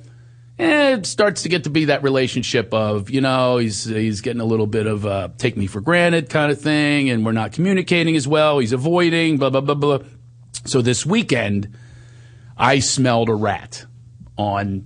One of the ones in your house. No, not one of the ones in my house. There's no trap for this one. Uh-huh. And my intuitive sense started speaking to me again. I go, you know what? I think he's lying to me. And I didn't want to see it, but I did. So I did one little research to confirm it. And I go, you told me you were working at this place. I go, they have another headliner listed. I said it like, here's your information. You might want to take care of this. But I knew he was lying. And you heard him on the other end go, oh, I better call her right away. And he calls, and so he hangs the phone up. And I just let it go, and sure enough, he calls me back and goes, I got to admit something. No, I lied. So, and he had lied about this whole thing. He had this whole story about this woman, she's crazy. So he had a little description of her, like, I can't contact her because, she's not getting back to me. I knew what was going on. Yeah. He wanted this other job and not the job he had with me because this happened to be a lower paying week and all that kind of stuff. But just tell me the truth. That's where I come from. Anyway, here's what happened last night. So I allow him the freedom to kind of amend this situation, right? Mm-hmm. I let it go. I also put it on Facebook. Non-specific. So I asked people. It was funny. You know what's funny about Facebook is people love to give advice. Uh-huh. And I said these words. I go, somebody logged to me, a colleague, what would you do is what I said. I asked that specific question. 9 out of 10. Here's what you need to do. That's what people go. You need to give them rat poison. I mean, there was that one. I know that was kidding, but I said in another post, I go, no, I asked you what you would do, which is kind of like the topic that I'm going to bring up right now. What would you do? And that is a different question. People will give you a different answer if you really say, no. Not what should you do, whatever. Yeah. What would you do? So give us a call right now, 323-622-8623. That's 323. That's the area code in Hollywood, 622-TOAD, 8623. So that's the question that I'm asking is, what would you do in that situation where you have a trusted colleague, a person that, and I say colleague because that's what it is. It's a person you work with. Yeah, there's a little bit of for, but he's also being paid by people that I'm getting him paid by. You know what I mean? I arrange for the comedy clubs to pay him. So what would you do? Give us a call, and I'd love to hear from you. Before or after the amends? What's that? What would we do before or after the amends? Has he made the amends or not? Okay, there's the next situation. Okay, to me, amends, this is what some people in 12-step programs don't understand, in my opinion. Amends isn't, I'm really sorry I did that. It's not. Yeah. It's not what it is. It doesn't work. It doesn't work. It doesn't work for you. It doesn't work for the person on the other side of it. And I won't let that happen again. First of all, that's not true. We could easily let that happen again. Yeah. Mm-hmm. But amends is actual actions that demonstrate fully that you get it, you get what happens. So you make reparations. You repair it as best as you possibly can of the damage that you did. Mm-hmm. And the damage is not from just, I lie. There's a whole web that's going on. You got to, go take care of those things. So I said, let it go. I did my little Facebook thing, saw some feedback, got some good feedback. I always like the spiritual feedback, about forgiveness and about energy. And that's how I respond. I really do dig that. And some people, gave a little quote. I'm not a real big quoter guy. They quoted Neil Donald Walsh, who I really like, and I follow him on Twitter. It's Conversations with God. Great. Now I needed to hear that day. That was great. So I'm glad somebody posted that. But I really want to know. What was that? Something gurgled up from someone. Is that me? I didn't even feel that. I'm going to be honest. It was me. Oh. No wonder you didn't feel it. I love that Sarah took that on. We have a caller about this. That was me. Something gurgled. I think it was one of Ileana's stevia cookies. Probably. It was the stevia. I don't respond well to stevia. This sounds like someone's calling from a car. That's impossible, isn't it? Hello. Hi. Melissa. Hi, who's this? It's Melissa. Hey, sweetheart, how are you? Good. And yes, I am calling from a car, so I apologize. You're on Bluetooth. But I think that, what I do is I call it a truth bomb. And I think your main problem is, in this situation, is you. Because you are confusing the boss side of things with the emotional side of things. And if you're really going to treat it like a business situation, you wouldn't be so hurt by the lying. Now, I will say one thing. I said, this is so funny, Melissa. Now, you have to be honest about this. I said in the Facebook, and now I talked about it, I said, what would you do? And now you advised me. You said, here's what you're doing. And that's what I'm asking people to say. Tell me what you would do. That's what I'm asking. What would you do if you're in that situation? Well, I think it's a situation I think everybody has been in. We've all been lied or deceived to at some point. Right. And I'm looking to hear from people that say, I'm looking for you, Melissa, to tell me, yeah, here's a similar situation. Here's what I did, and here's what the results were. And that's how I always believe that we can learn from those actions. Well, but here's the thing: is you're kind of scraping for things that won't necessarily fit your situation, because especially with the Facebook post, I think you didn't get what you wanted because you weren't specific enough, and so people weren't sure exactly how to respond to it. And in the end, people just want to help, so they end up just telling you what they think you should do as opposed to what happened to them. Yeah, exactly. But what I'm saying is, I always respond better, and I'm not judging the people that posted the stuff. That's great what they posted. But I thought it was kind of funny though that I literally used the words intentionally. What would you do? And I'm still saying that now in this phone call. What would you do? What would you do in a situation? What have you done in a situation where somebody who you trusted, lied to you? What did you do? I think, again, it's a situation where business versus personal. And since this is a business situation, I'll relate it to a business situation I've had. I was a dog trainer and had my own business for 9 years. I'm also very intuitive as to when people are lying to me. Yeah. And so there'd be a lot of situations where we would have an aggressive dog, and the people would have to put in the work if they were going to expect any kind of positive outcome.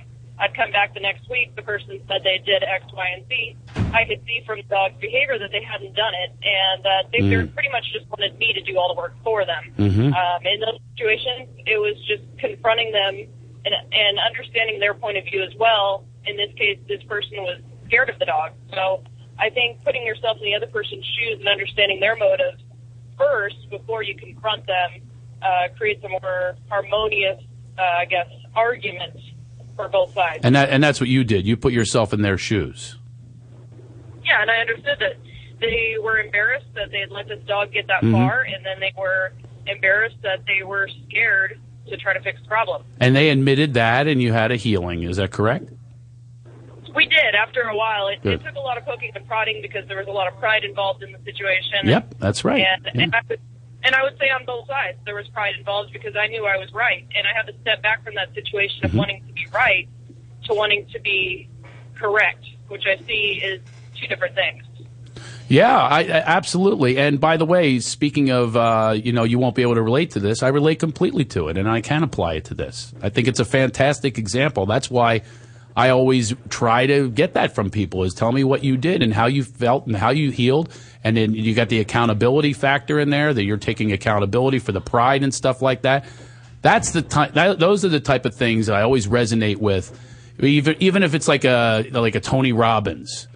I always respect Tony Robbins and people like that, the Wayne Dyers, the Deepak Chopras, is when they come from that place of, and this is the quote that you need to hear today. You need to hear this, and you need to do this, you need to do that. I'll hear it if I glean it from their story. Uh-huh. That's what I'll remember somebody's story to this day. I remember a Wayne Dyer story from 10 years ago about him going to his father's grave, and that worked for me. But he wasn't telling me, you need to go to your father and do this, But anyway, so Melissa, listen, contact me personally so we can hang. I hung up on her. Sorry. Hung up on her? I'm not going to try to lie. I'm really sorry, Melissa. Thank you. Thank you for admitting that, Sarah. Honesty. This is what we're trying to come from. We're trying to come from honesty and accountability. What she did bring up that I liked was just the amount of embarrassment. Like once you've lied about something, you're so embarrassed, and the justification that happens is you're like, if I tell the truth, they're going to judge me harder than I'm already judging myself, and I know that I did wrong, so I'll just cover it up, and then everything's fine. The irony is, let's be honest, if you do tell the truth, we're conditioned to think the other way, and we're going to get away with it, we're going to avoid it, and that's the other getting away with it. I'll be charming, I'll forget it's not going on, instead of, like we talk about on our show, clearing that space. What it does is you now develop a whole other level of trust. Yeah. So what happened last night was I allowed this to happen. I let it breathe. I looked at my accountability and how I draw this into my life and so forth. And I let it go. And now I had one little Philly moment because there was a couple things that I said, hey, can you do this? And so we can get moving after the show. We got to fold out of here. I said, can you fill the car with gas, which was only a quarter tank, and wipe the windows because it's filled with bugs from the trip up here. And I let him use my car and stuff like this. So in my mind, I'm going, this should be something he would do easily, especially when he's in the hot seat of having to make amends for the lies. Yeah. This had nothing to do with that, but I was saying, hey, can you do that? Because I'm going to do this and you do that. So we're like teaming up to get the hell out of here and get on the road so I can do this show. So I come out to the parking lot and I go, is it gassed up? And I could tell again instinctually that he didn't want to do it. And I saw his face that he didn't want to do it. And I know why. And instinctually I knew it. And there goes another cover up and another lie. So now I'm up another level. He didn't go to the gas station, he didn't gas up, and he had taken a napkin from the comedy club and wipes bug shit all over, right? And he's going, hey, it looks better, doesn't it?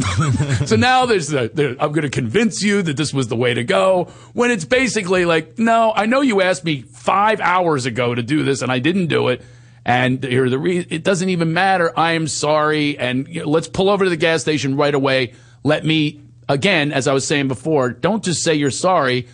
Just, let's pull over right now, and I'm going to fill this thing with gas, and I'm going to clean your windows for you. That's how I would feel more trust. You see?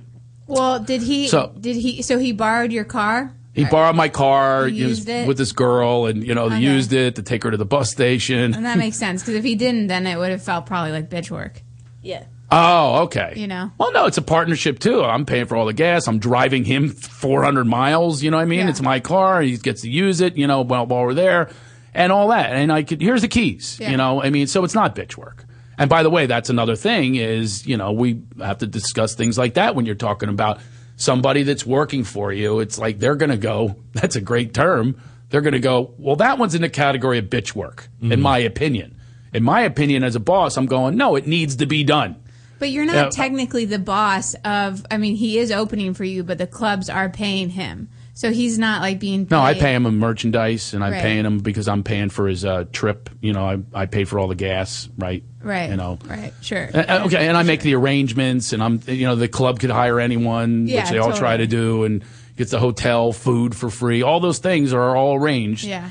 So I'm saying, hey, can you take care of this? We have to drive together. We got to get out of here. It's not bitch work. We got to get out of here quick because I really wanted to get back. So didn't take care of it. So now we start on the road, and now I'm fuming again. I'm back to fuming because, first of all, the other thing had already taken place, so I went Philly again. I lost it. I know there's something wrong with me. I get it. What did you say to him? You know, well, I basically, what, do you want me to imitate myself again? Yes. You want me to do the full-on Please. snappy snap? Please. Yeah. I like it when you turn red. Do you really? You like this? Okay. Jesus Christ, you couldn't clean the freaking windows? You couldn't go to the gas station? You know, for God's sakes, I mean, we're going to drive 400 miles. I got to look through bug shit when you wiped it around with a napkin? Are you kidding me? I don't ask for much. I'm not asking for much. All I'm asking you to clean it, just clean it's an eighth of a tank. You couldn't put an eighth of a tank in. For God's sakes, I don't ask for much. You're there, you carted her to the bus station. You don't even know her. Was he cracking up? No. Like you are right now? Because I'm not directing it at you. Comical version. No, this is how I did it. But he's frightened. Yeah. And he's frightened. Because that's what the guy like that does. I'm a big dude. And like you said, I would never do that with a female. Right? I take that back. That is not true. I have done that with my ex-wife, for sure. I have gone down that road of Snappy Snapstein, and I lose it. And it happens sometimes. So that's a moderate version of that went on for about 20 minutes. Holy shit. Yeah, it went on for 20 minutes. That's a long time. And well, maybe not 20, maybe 15. And he got a couple words in, what are you doing? And he's driving. I'm in the passenger seat of my own car. So he's driving. I'm looking at the bug shit really bothered me. and you see it wiped. Yeah. And it reminds me of when I was a teenager and you just do half-ass, and I'll get away with it. Mm. Yeah. I was done with the teenager getting away with it. So I became daddy again, and he can't hear it. So there's my accountability is people can't hear when you're shouting at them. They can't hear it because now they're just in fear, and it's I always get it, fight or flight. Fight or flight. Fight or fight, and then there's fright. Yeah. There's that too. So he's in, from the fright. Yeah. So he's in that area where I'm just losing it now. I'm just, because again, I hit my, what's that point of ceiling? I hit my ceiling. It happened the week before. And now you also have to understand, again, in a compassionate, I'm not begging you, but hear me, an empathic sense is, I have a limit. You know what I mean? Like you constantly have this coming at you of people kind of like conning you and, and all that. And it's always charming people, by the way. And they use that charm. Yeah. They use that charm. But they can't use it with me to a certain point. Like now you got to get actions. You got to do better actions, not the charm. We're not going to make this go away by doing our little jokes we do between each other, which he was ready to do that. We got 400 miles of calling you Stubby. That's his new nickname he calls me. I mean, stubborn. Right. Yeah. Other people think it means I have a stubby penis. Well, It doesn't have anything to do with that. Do you think that he would, there must have been some time where you've exploded on him before to realize.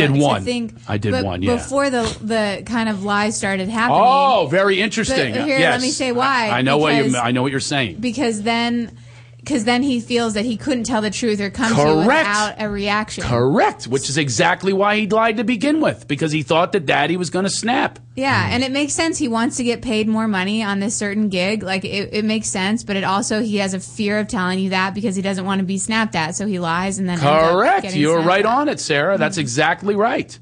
And that was everything. It's like that avoidance of pain is worse than any pain. Does everybody get that, what that means? Avoidance of pain is far worse than any pain. Like my son did not avoid anything, and he went right to the pain or right to the deal, and we had a great thing that happened because he was honest about it. So now what happened on the trip, though? Now we have So let's say it's 420 miles. That's 20 miles. We have another 400 to go. Whoa. Yeah, right. Part of me is going, I'm getting out. Or I'm kicking him out. One of the two of us is out of this car right now. Yeah. Like, where are we going to go with this? I'll tell you where we went after we take a little break, because that's what that reggae is. It got good. Let me just say, it gets really good. I'm curious to see how. Well, that's called the tease. I'm glad you're curious because you're the audience right now. Okay? So hopefully the audience is also very curious of where Snappy McSnapstein went and when I went to a whole other place. We'll be back after this.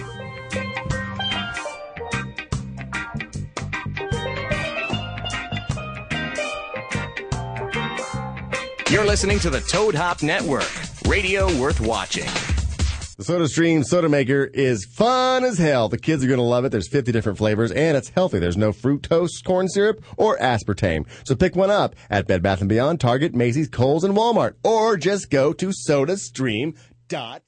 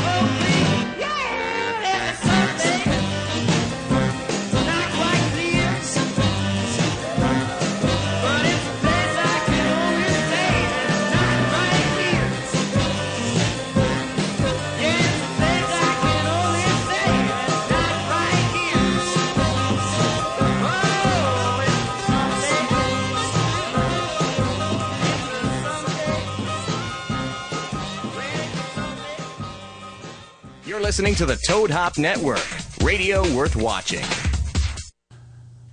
I want to remind people to go to Facebook. We have a Facebook page, okay? And now that we have this new energy with the show, we will be more active with that page. I promise you. And I want to say that I make amends, and I'm sorry that we haven't been. Okay? We haven't been as on top of it as we should be. And, that's disrespectful to the people who we've asked to go there to begin with. We asked them to go there, and we just didn't, we lost energy or focus with it. And now we're refocused. We got Mama in the house who just came to say, Vámonos, speaking another language to me. That's right. I'm going to talk to you in Spanish. Great. I won't understand a word you're saying, but that's okay. That's the point. I got the general idea from what you were saying is get the hell back there. We have a show to do. Okay?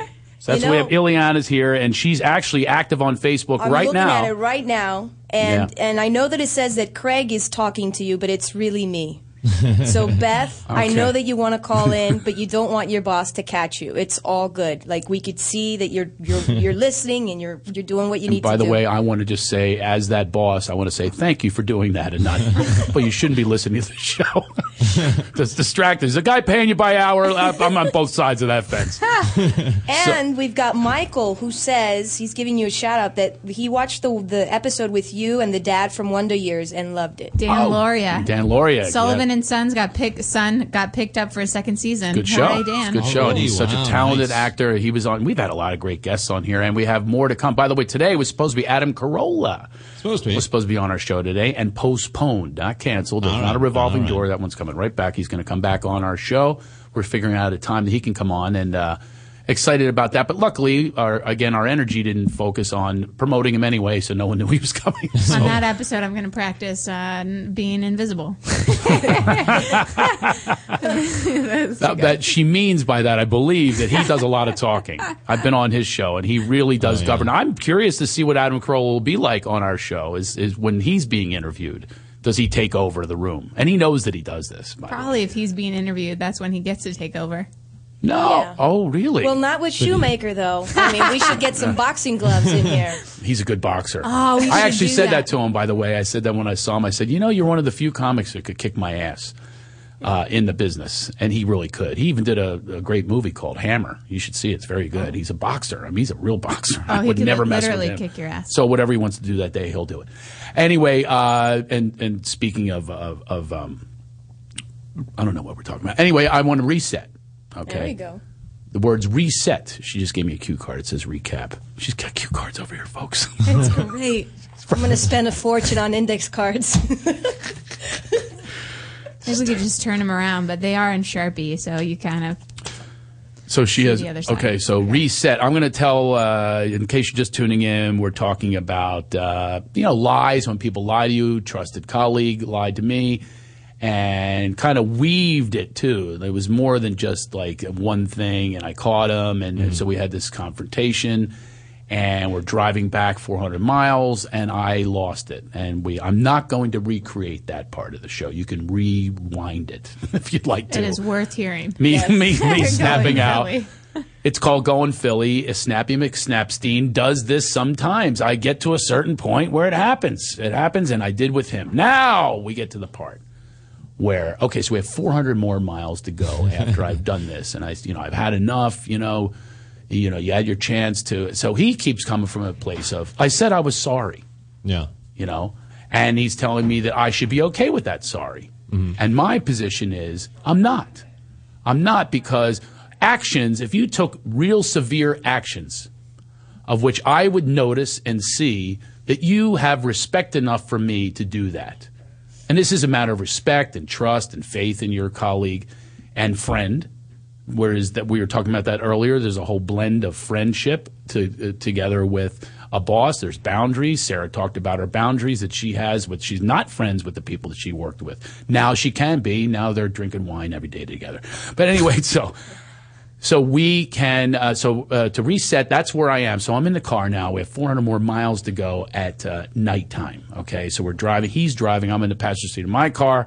I had just snapped and said, look, I've had enough, And he said, you're not accepting my apology. I said, I accept your apology, But I would like to see some demonstration of something very severe outside of your comfort zone, because he has the comfort zone. I'm going to turn on the charm. I'm going to avoid and all those things. Now, what's outside of your comfort zone? It really says to me that our relationship is that important to you that you would want to take those steps in reparations. So that's the space that I'm coming from. He's coming from. You're not accepting my apology. So now we're there. So then I took it to a place, which I talked to Melissa about earlier, is I told him a story, an experience of when I've been in this position of, I said, would you like to know what I'm talking about? Because it's not getting through. I'm just talking, we got to go deeper, all this. It's just not resonating with him at all. So then I told a story about a time that with my ex-wife. Now, this is the ultimate example of, technically, if I told you the things that she's done, anyone would take my side, right? They'd say, that is really some bad stuff that she did, okay? So I'm in a position during the divorce process where she's, accusing me of stuff that I'm not guilty of whatsoever. And it continues, it gets worse, and she keeps going to other people to get them to collude, and, and they're coming after me. So it's a big pile of, talk about snapping. I snapped in this process because this is all coming at me. So I told him the story about a time where I went to this place. It's called the Forum. It's called Landmark Forum. And it kind of like microwaves your life, and it gives you these life skills. And I went in it, and my friend Vanda sent me there, and she was auditing. She was like watching because she's already been there. So she's like watching, and I approached this thing just like I approached my life. I went in there, and I was really good at it. I was like, volunteering, and I'm really from my heart, and I'm taking care of these things. But I'm saving the stuff about how to get through with my ex-wife. I'm saving it for Sunday. So Friday and Saturday, she's watching. At recess, she's going, you're amazing, how transparent, and how you process and all this kind of stuff. So I'm like the good boy. Sunday rolls around. This is the other part of me. I start to panic. I'm not going to get my own way. I'm not going to get what I need from this. So I start panicking, and now I've gone from, just let it go, and everything. They better call on me. And now it turns into, this prick's not calling on me. At first I raised my hand subtly because I never want to be the center of attention, but now I'm going, like Horseshack. I'm like, call on me, Mr. Carter. I'm like, look at me. The guy's not even looking at me. I ran into the bathroom. I go, I got a really important thing to take care of here. Meanwhile, there's 300 other people in there. Yeah. But my needs are important. And I'm upping the level of my needs in this thing. So now Sunday, Vanda's not watching anymore, by the way. So she's left and going, oh, well, I brought this guy to another height in his life. And meanwhile, now I'm having a meltdown because I'm not getting my way. Now, the other thing I do is I get other people to collude with me. So now I got a guy next to me who's never met me, and I'm, can you believe this crap? We paid for this. I'm like trying to get this guy to agree with me. This guy doesn't know what he's talking about. I bet you if you looked at his taxes, whatever. I'm like coming up with like, I'm like, now I'm making it about the guy who's in charge and how full of it he is, and this is a bunch of BS. And don't you agree with me? And the guy who doesn't know me, of course, he's going to go, yeah. Yeah, sure, yeah, you're absolutely right. And I'm starting to snap. Not in an angry way or anything, but I'm just going, this is full of it, and I went out of there, and my wife says to me when I come home, what happened to you? Like yesterday, you're all like, this ethereal, and this is the greatest thing ever. And I was there, I didn't get one answer out of them. I didn't get one answer out of them. I don't know what to do. I'm still puzzled now what to do with my ex-wife. What am I going to do with her? She's still coming after me, and I have no answers. No answers. Can somebody give me an answer? I paid all that money. I want a refund. They told me if you don't get everything you want out of this thing, then you can have a refund. I want a refund. Where do I get the refund? They're full of it. They won't give me a refund. So this is where I'm coming from. Now, little Craig is not getting his needs met.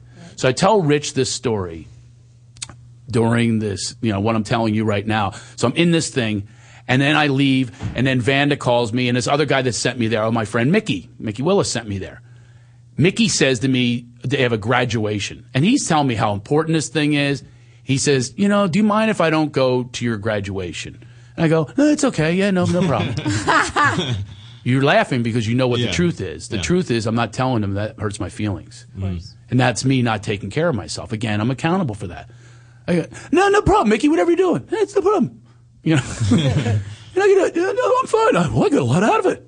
I got a lot out of this. I'm really glad you sent me. Thank you. You don't need my graduation. It's just a graduation. We'll get together for coffee sometime. So, and then Vanda calls me and she says, how'd it go? I go, not good. And she goes, what are you talking about? You were so, present and aware and everything. I was like, not anymore. All right. And I told her, I said, listen, and I said to her this is what I said. In dealing with my ex-wife, I go, look, I look at my part. I'm evolved. I look at my part in things. That's who I am. That's who I am. I always look at my part. And that's what you saw the first 2 days of the forum. But you didn't see the last one. When it wasn't my part anymore, now it's like I'm a victim, and now I'm like, really pissed off, and it's not about my needs or not meeting my needs and all that kind of thing. I'm not talking about that with her. I'm just saying, look, this is the way it is. So she says, no, you're not. You don't have a part in it. You have 100% responsibility. Yeah. And I went, I argued that. I go, 100%. What are you talking about?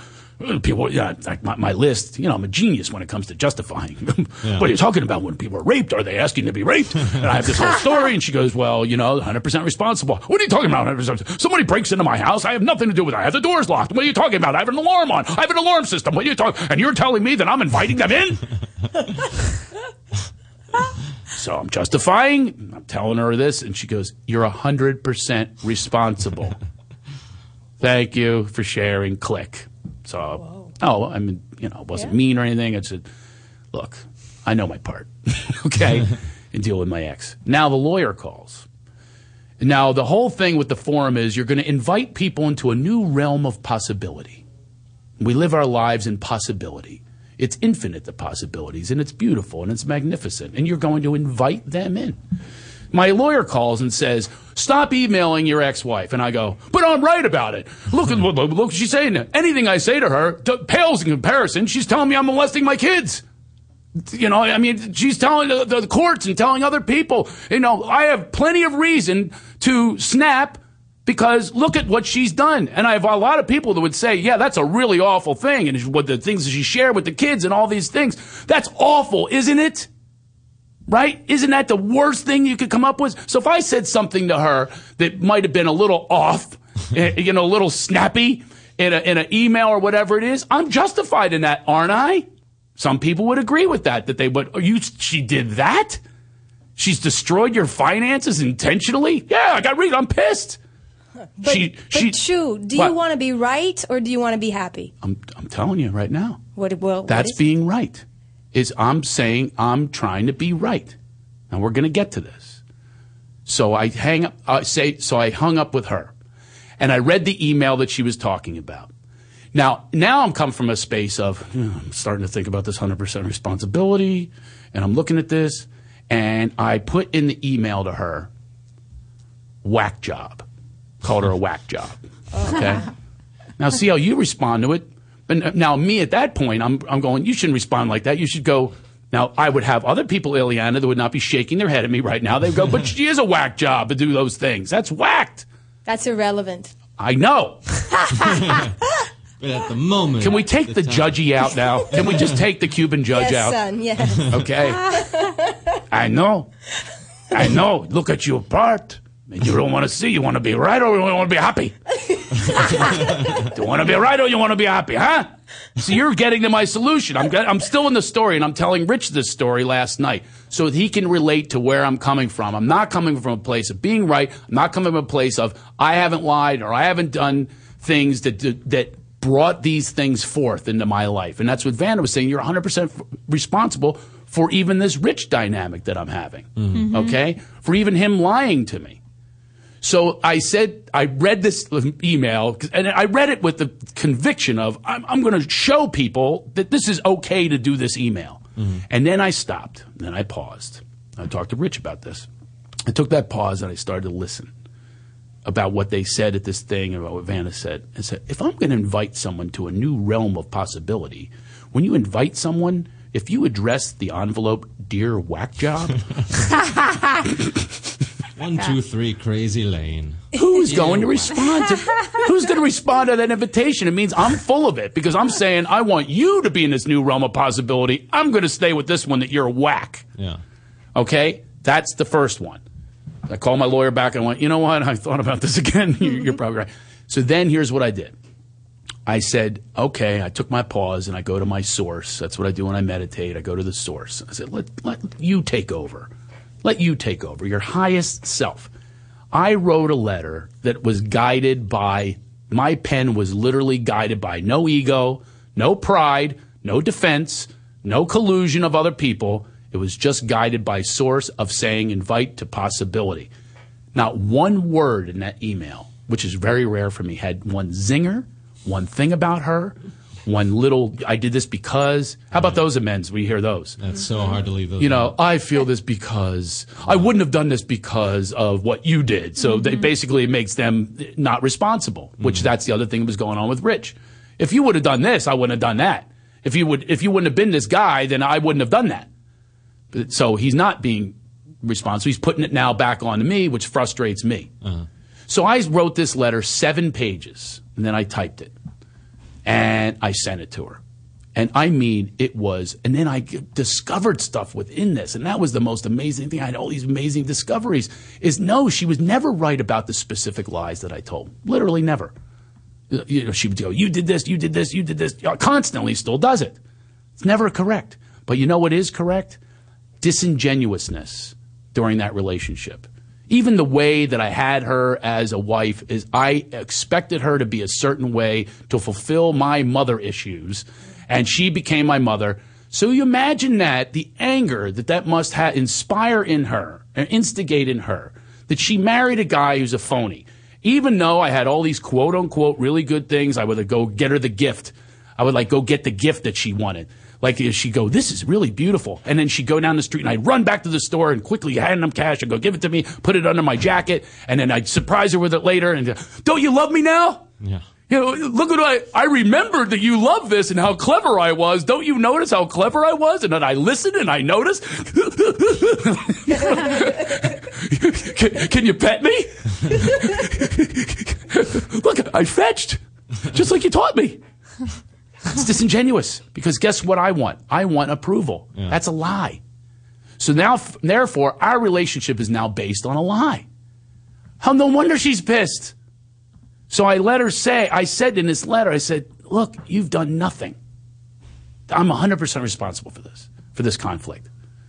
And there was no specifics. I didn't get the specifics, but you don't want to hurt somebody either and say, I never loved you. Right. Because I did. Loved her, but it was love that was conditional. It was conditional on you are going to give me what I didn't get from my mother. And by the way, they're friends today, and my mom doesn't speak to me, and yet they're friends. No irony in that, because that's what was created. Because I married someone that was just like my mother. That's false. That is absolutely false. It's not what I wanted out of my life. I want true divine happiness. That was not going to be achieved in that relationship. So I did that. So I'm telling Rich this story last night, so that he can sort of get from another perspective. This is why I said on Facebook, tell me what you would do. Mm. So instead of Rich telling me, so I'm not now telling him, here's how you need to make amends. I'm telling him see what you can identify with in this story on how you would maybe perhaps approach this in a different manner. And then I'm telling him all about what happened. And then what happened in that story was unbelievable. She calls me right away. My ex-wife, hadn't talked to her in a long time, and all of our talks are hang up, mm-hmm. All that. She's crying, and she goes, "This is the man I married. Oh, this is what I wanted. This is a gift, and thank you for this." And I was like, "Wow, that's inviting into possibility. That's a possibility of." Now we can be loving with one another. Now we can be better parents to the kids. Because of get out of the pride, get out of the ego, and just deliver 100% responsibility. And it eases their pain. Because we're all suffering. Mm-hmm. And she's suffering probably more than anyone else. That she would take the steps of accusing me of these things speaks of someone that's in a lot of pain.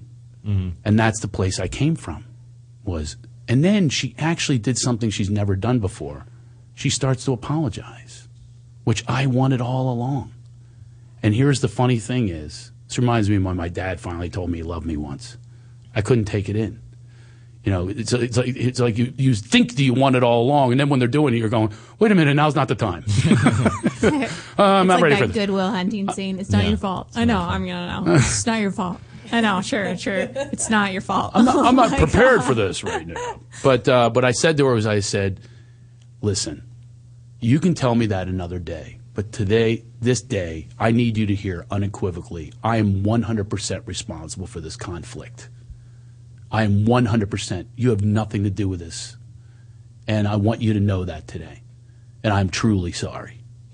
And then the actions followed that. So I told Rich that story last night. And then we went into a whole other level of healing.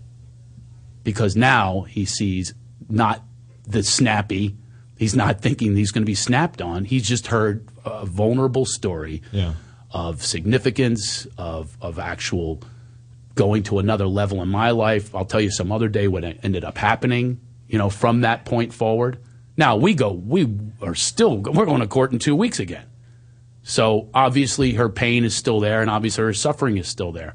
But that did take me into another kind of realm of possibility, and it put me into another heart space. Not always, and it did with Rich last night. So the rest of the trip was absolute healing. And then I listened to him, and he said something that I won't share at a public level because it was between me and him. But it did say to me, wow, he really heard that in a different way than he probably has heard anything in his whole life, because he responded with ultimate vulnerability of something that's going on with him. And that's what we discussed the rest of the trip. And it became this wonderful trip, no avoidance, no old jokes with each other. And then that's how this thing was restored.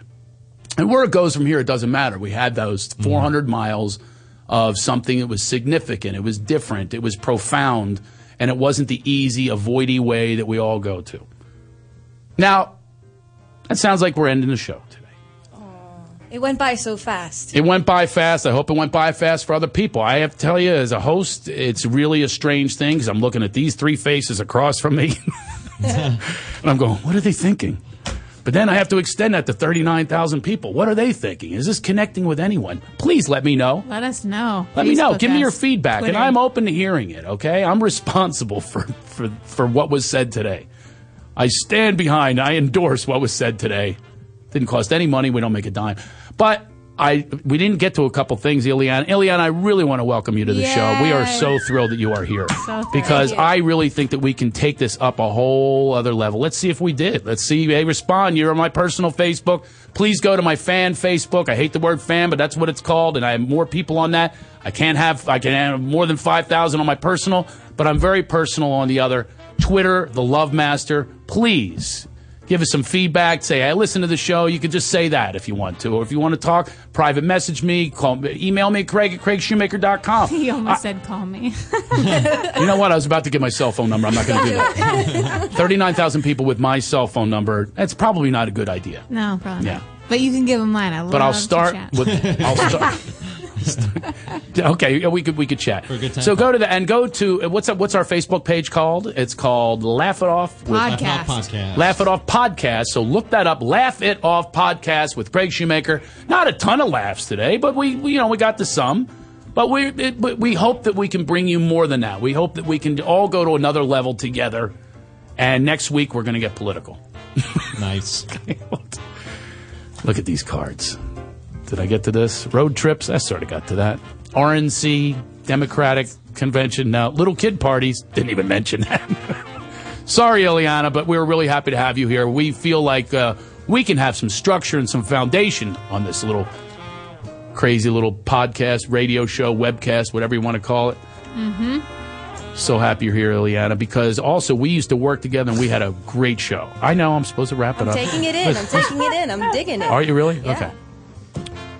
Well, I love that we're having a conversation and I have music behind me. Wouldn't we like to go through life like that? Just have like a music bed behind you? Like if I'm snapping at someone, I could have Rage Against the Machine. You know, right now I'm feeling mellow. I got a little jazz riff going. I feel kind of jazzy. I'm going to go see my family. I haven't seen them in 5 days. Miss them big time. Wow.